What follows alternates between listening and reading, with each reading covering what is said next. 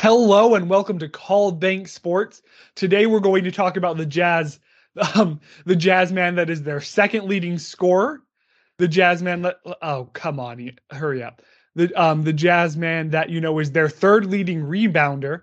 We're going to be talking about Rudy Gay, who just had the night of his life against the Toronto Raptors, coming in and absolutely just having a game that I think is better than anyone who was being honest with themselves really would have predicted.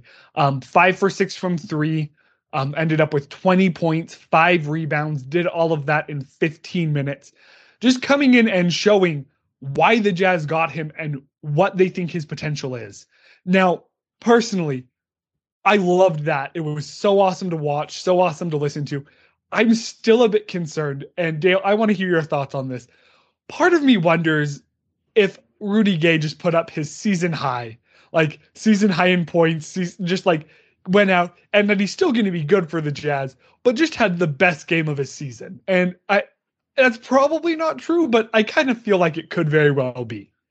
Um, I think this will be top 3, top 5 games of Rudy Gay's season. Honestly, he'll probably break the 20 at some point this season. But like my like optimistic expectations of Rudy Gay coming in was he'll come in, get 10 to 12 points a game, get 5 to 6 rebounds a game, and then half a steal, half a block a game or something like that, and just don't turn the ball over, shoot for like 35% from three, 45% from the field. And I would have been happy with that. So I'm still not expecting anywhere close to what he's doing, what he did his first game on a regular basis. But I'm happy he did it, and he showed us what he can do some nights. No, as long as we have one guy off the bench doing that, we're good. We don't need all 3 of them. No, that's true. And I mean, I don't think he can have a more efficient game. Like, I think he was 7 for 8 from the field with that one miss being from 3, and to get 20 points in 15 minutes, he's definitely not going to be more efficient than that. But it's exciting. I really think that, he could be a very valuable piece, especially on the defensive end, which we really haven't talked about. And we're yet to see really how he'll impact the team on that side. But when you look at it, you have Joe Ingles, who needs to kind of get right this year. Same with Jordan Clarkson, and hopefully he's going to do better. He had a better game against the Raptors. Hassan Whiteside, who has had some really great moments so far this season. Like, I don't look at a game and think we lost because we don't have a good backup center. And then you have Rudy Gay. I mean, you have those 4 guys coming off the bench. I feel like I missed one person I should have said, but you have those 4 guys off the bench. And like you said, if one of them has a good game, then you're probably going to be doing all right. Like, we need Rudy Gobert and we need Donovan Mitchell to have good games most of the time. Mike Conley can always pick up slack there. Royce O'Neal can go crazy from 3. But now that you have a really solid 9-man rotation, I'm really excited to see where the Jazz go from here and how it works out. It's going to take some time for them to mesh, and Donovan's kind of been a bit off the last few games. His scoring average has dropped. And like I said, we need to start seeing some more from Jordan and Joe off the bench. But having Rudy Gay to possibly take some of those minutes when he's coming out hot is really good for Utah. It's huge. Like we were talking about on the stream, like after the Raptors game, how deep the Jazz bench is, and I think you kind of summed it up perfectly. How it's like we talk about depth and it's great, but just having those options and having that like capabilities to run different lineups. The nice thing with options is like we were talking about, you don't need everyone to come and score 30 points every night. Like if Clarkson has an off night with 5 points, it's fine because Ingles might have a 25-point night. And so it's like what it makes me think of is, if you've heard of the Swiss cheese model, not related to sports at all, but you put enough, like you have one piece of Swiss cheese and there's a bunch of holes in it, put another piece of Swiss cheese on there, it covers up some of the holes, and the more pieces of Swiss cheese you have, the less holes you have and your hole. And so I think the Jazz have a lot of pieces of Swiss cheese. And so there are very few holes to poke in that both their offense and their defense, which is really good come playoff time, as long as they take advantage of all of the flexibility they have that Rudy Gay brings to them. Yeah, I'm really interested to see if they're going to bring him in as center and how that works out and when they do it. But now is also a really good time schedule wise to bring Rudy Gay. Dang it, there's $1 in the mix-up jar. To bring Rudy Gay onto the team. Like tonight, the Jazz are going to play Sacramento, which we've seen Sacramento is a good team, very talented. They have a lot of potential, and they could win tonight, just frankly because the Jazz have won the previous two, and statistics dictate that at some point Sacramento is going to win a game. And then they're going to play Memphis next Monday, which again, pretty good team, talented, but the Jazz are the better team.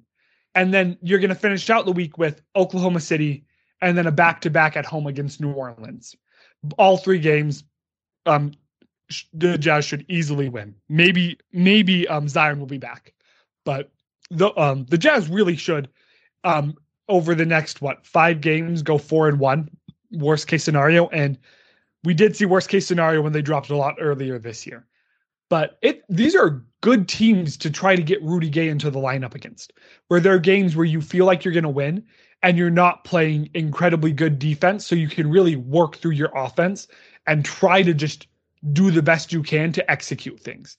And then when you get down the line where, you're playing the 76ers in December, you're playing Washington, you're playing the Clippers, you're playing, wow, this is a really easy stretch. Like this next month there's some good teams in there, but the Jazz have an opportunity to get a lot of wins over the next month and hopefully get Rudy Gay into the lineup so that they can play him against these harder teams that the Jazz have really struggled against this year, losing 2 games to Miami, losing to Chicago. The Jazz need to shore up their lineup so that they can play better against the dominant teams that they're going to be playing in the playoffs. Yeah, and I 2 points with that. When you look, I've noticed this year when looking over the Jazz schedule, I'm like, oh, they have a pretty easy schedule. And then I went through the entire schedule and was like, oh yeah, that they should win most of those games. And it's because the Jazz are legitimately better than most teams in the NBA. There's only a handful of teams that I'm kind of nervous of going in, which obviously the Jazz can lose to a team like the Kings, which the Jazz are obviously a better team than. So that's one benefit, and it kind of can give us false confidence looking forward, but I think the Jazz are that talented of a team. The other thing is to those tough teams like the Bucks, like the Warriors, like the Heat, that are really going for a finals this year. They want to win a championship, and they think they can this year. I think a lot of times as fans, we get caught up in the standings and what's going on in the regular season. When we have those games, let's see a deeper meaning, because obviously the Jazz, we know we're good enough to get a 1 seed, even this year. Even though the Suns are an 11-game winning streak, the Warriors are outperforming all expectations at this point. The Jazz still have the talent and the team to get a 1 seed. But we're not here for that. We're here for a championship. And so when we go into these games against good teams like the Heat, as a fan, I would just ask that we don't get too concerned if we lose it, unless it's like a blowout and we don't even compete. But that when we're, especially Western Conference teams, when we play them, it's scouting them out, understanding what kind of lineups they play with, testing some lineups against them.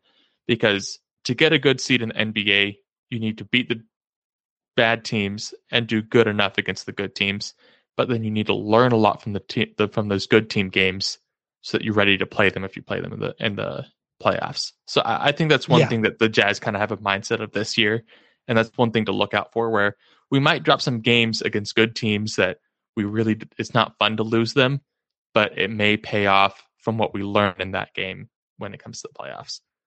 This isn't college football where if you lose a game, your season's practically over, at least when it comes to championship hopes, right? This is definitely not that. I mean, there's a reason there's 82 games. There's a reason that 10 teams from each conference are going to have a chance at the playoffs. Like there's a reason they set it up that way. You did mention the Suns and their 11-game win streak, and I do kind of want to touch on that. Like, obviously it's big, and obviously the Jazz had some really long win streaks last year where they didn't play good teams. So like, I'm not like questioning the importance of winning your games against bad teams, but how legit is like their record right now? Because when I look at their 11-game win streak, their hardest wins have come against Atlanta and 2 against Dallas, which I don't want to harp on Dallas because I know. To talk about they're Dallas, not that good. Dallas's record is good, but they have a negative point differential. So yeah, they're not that good. Yeah, no, they're struggling, and I wasn't a big fan of Jason Kidd, that pick as a for coach, but I think we did pick Dallas to finish 3rd when we talked about our Western Conference standing. So like Lucas they have healthy, potential. Right now he's they're out. Yeah. So again, obviously, I'm not knocking on the quality of their 11-game win streak because then, like, I didn't do that to the Jazz last year, but I am commenting on it. So it'll be. Yeah, I think it's hilarious that they went on an 11-game win streak because when they were 1-3, we had an episode and we were kind of making fun of them for having such a slow start. And then since that episode, they've won every single game. So I think that's kind of funny. I agree with you. The Suns are amazing. They're going to get the 1 seed. What do I have to say for them to go 0-11? And the Suns are winning out for the next 15 years. Yeah, no, the Suns aren't going to lose again. Yeah. Okay, now that we've reversed the jinx, we're good. Oh, sorry, continue. I interrupted you. Yeah, but I agree with you. Like the Suns are a good team. Chris Paul is still a great player. They still have a good lineup around them, and they still have the talent to compete for a championship. But I agree with you. It's not like they're not some historic team. They're a good team that could make another run to the finals. But like a 12-3 record, a lot of times teams with 12-3 records are amazing teams. This is just a hot start after a little bit of a slow start for them. So they'll probably balance out. They'll still stay in the top 3 race for most of the season, will be my prediction. Speaking of the Suns, though, I'm excited. November 30th, that's going to be Suns Golden State. I don't know if the Jazz are playing that night, but that's going to be a good game. And then they're going to play Golden State November 30th, play Detroit, and then play Golden State Friday, December 3rd. So we're going to get 2 Golden State Phoenix games in 1 week. That's going to be some good basketball. That's exciting. So no, I think it's interesting. And like, again, I really hope the Jazz go on a win streak here. They've got an opportunity. Really, the next game that I look at where I'm concerned is who do the 76ers have on December 9th? But that's in a hot minute. And then Washington has been playing out of their mind. And I really think that once you trade one player in Russell Westbrook for a lot more players who can add to the game as well, like you're going to be better off there. So it's interesting, but the Jazz are going to be winning some games here and the losses are going to be bad. But like Dale said, we really overall, what we're looking at is how are the Jazz meshing as a team and what are they going to look like come playoff time? Since while it's easier if they have a high seed, I mean, all you need to do is win 16 games and that's a lot of games. But if you win 16 games come postseason, come May, then you're good. They don't even have to be in a row. You can be pretty close to 500 and then win those 16 games. That's true. Just make sure that the other team doesn't win 4 games before you win 4 games, and you're good. That's all you have to do. It's pretty simple. Just do that 4 times in a row. I'm surprised we haven't figured it out. I'm surprised the Jazz haven't done it yet. Just score more points than the other team 4 times out of 7 games, and do that 4 times in a row. So, hey, well, thank you for everyone for tuning in. Please follow wherever you're at. Like, subscribe, comment. Really, we're just overall super ecstatic for this season. We're not going to be doing an episode next Saturday. Everyone, please enjoy your Thanksgivings and go Jazz.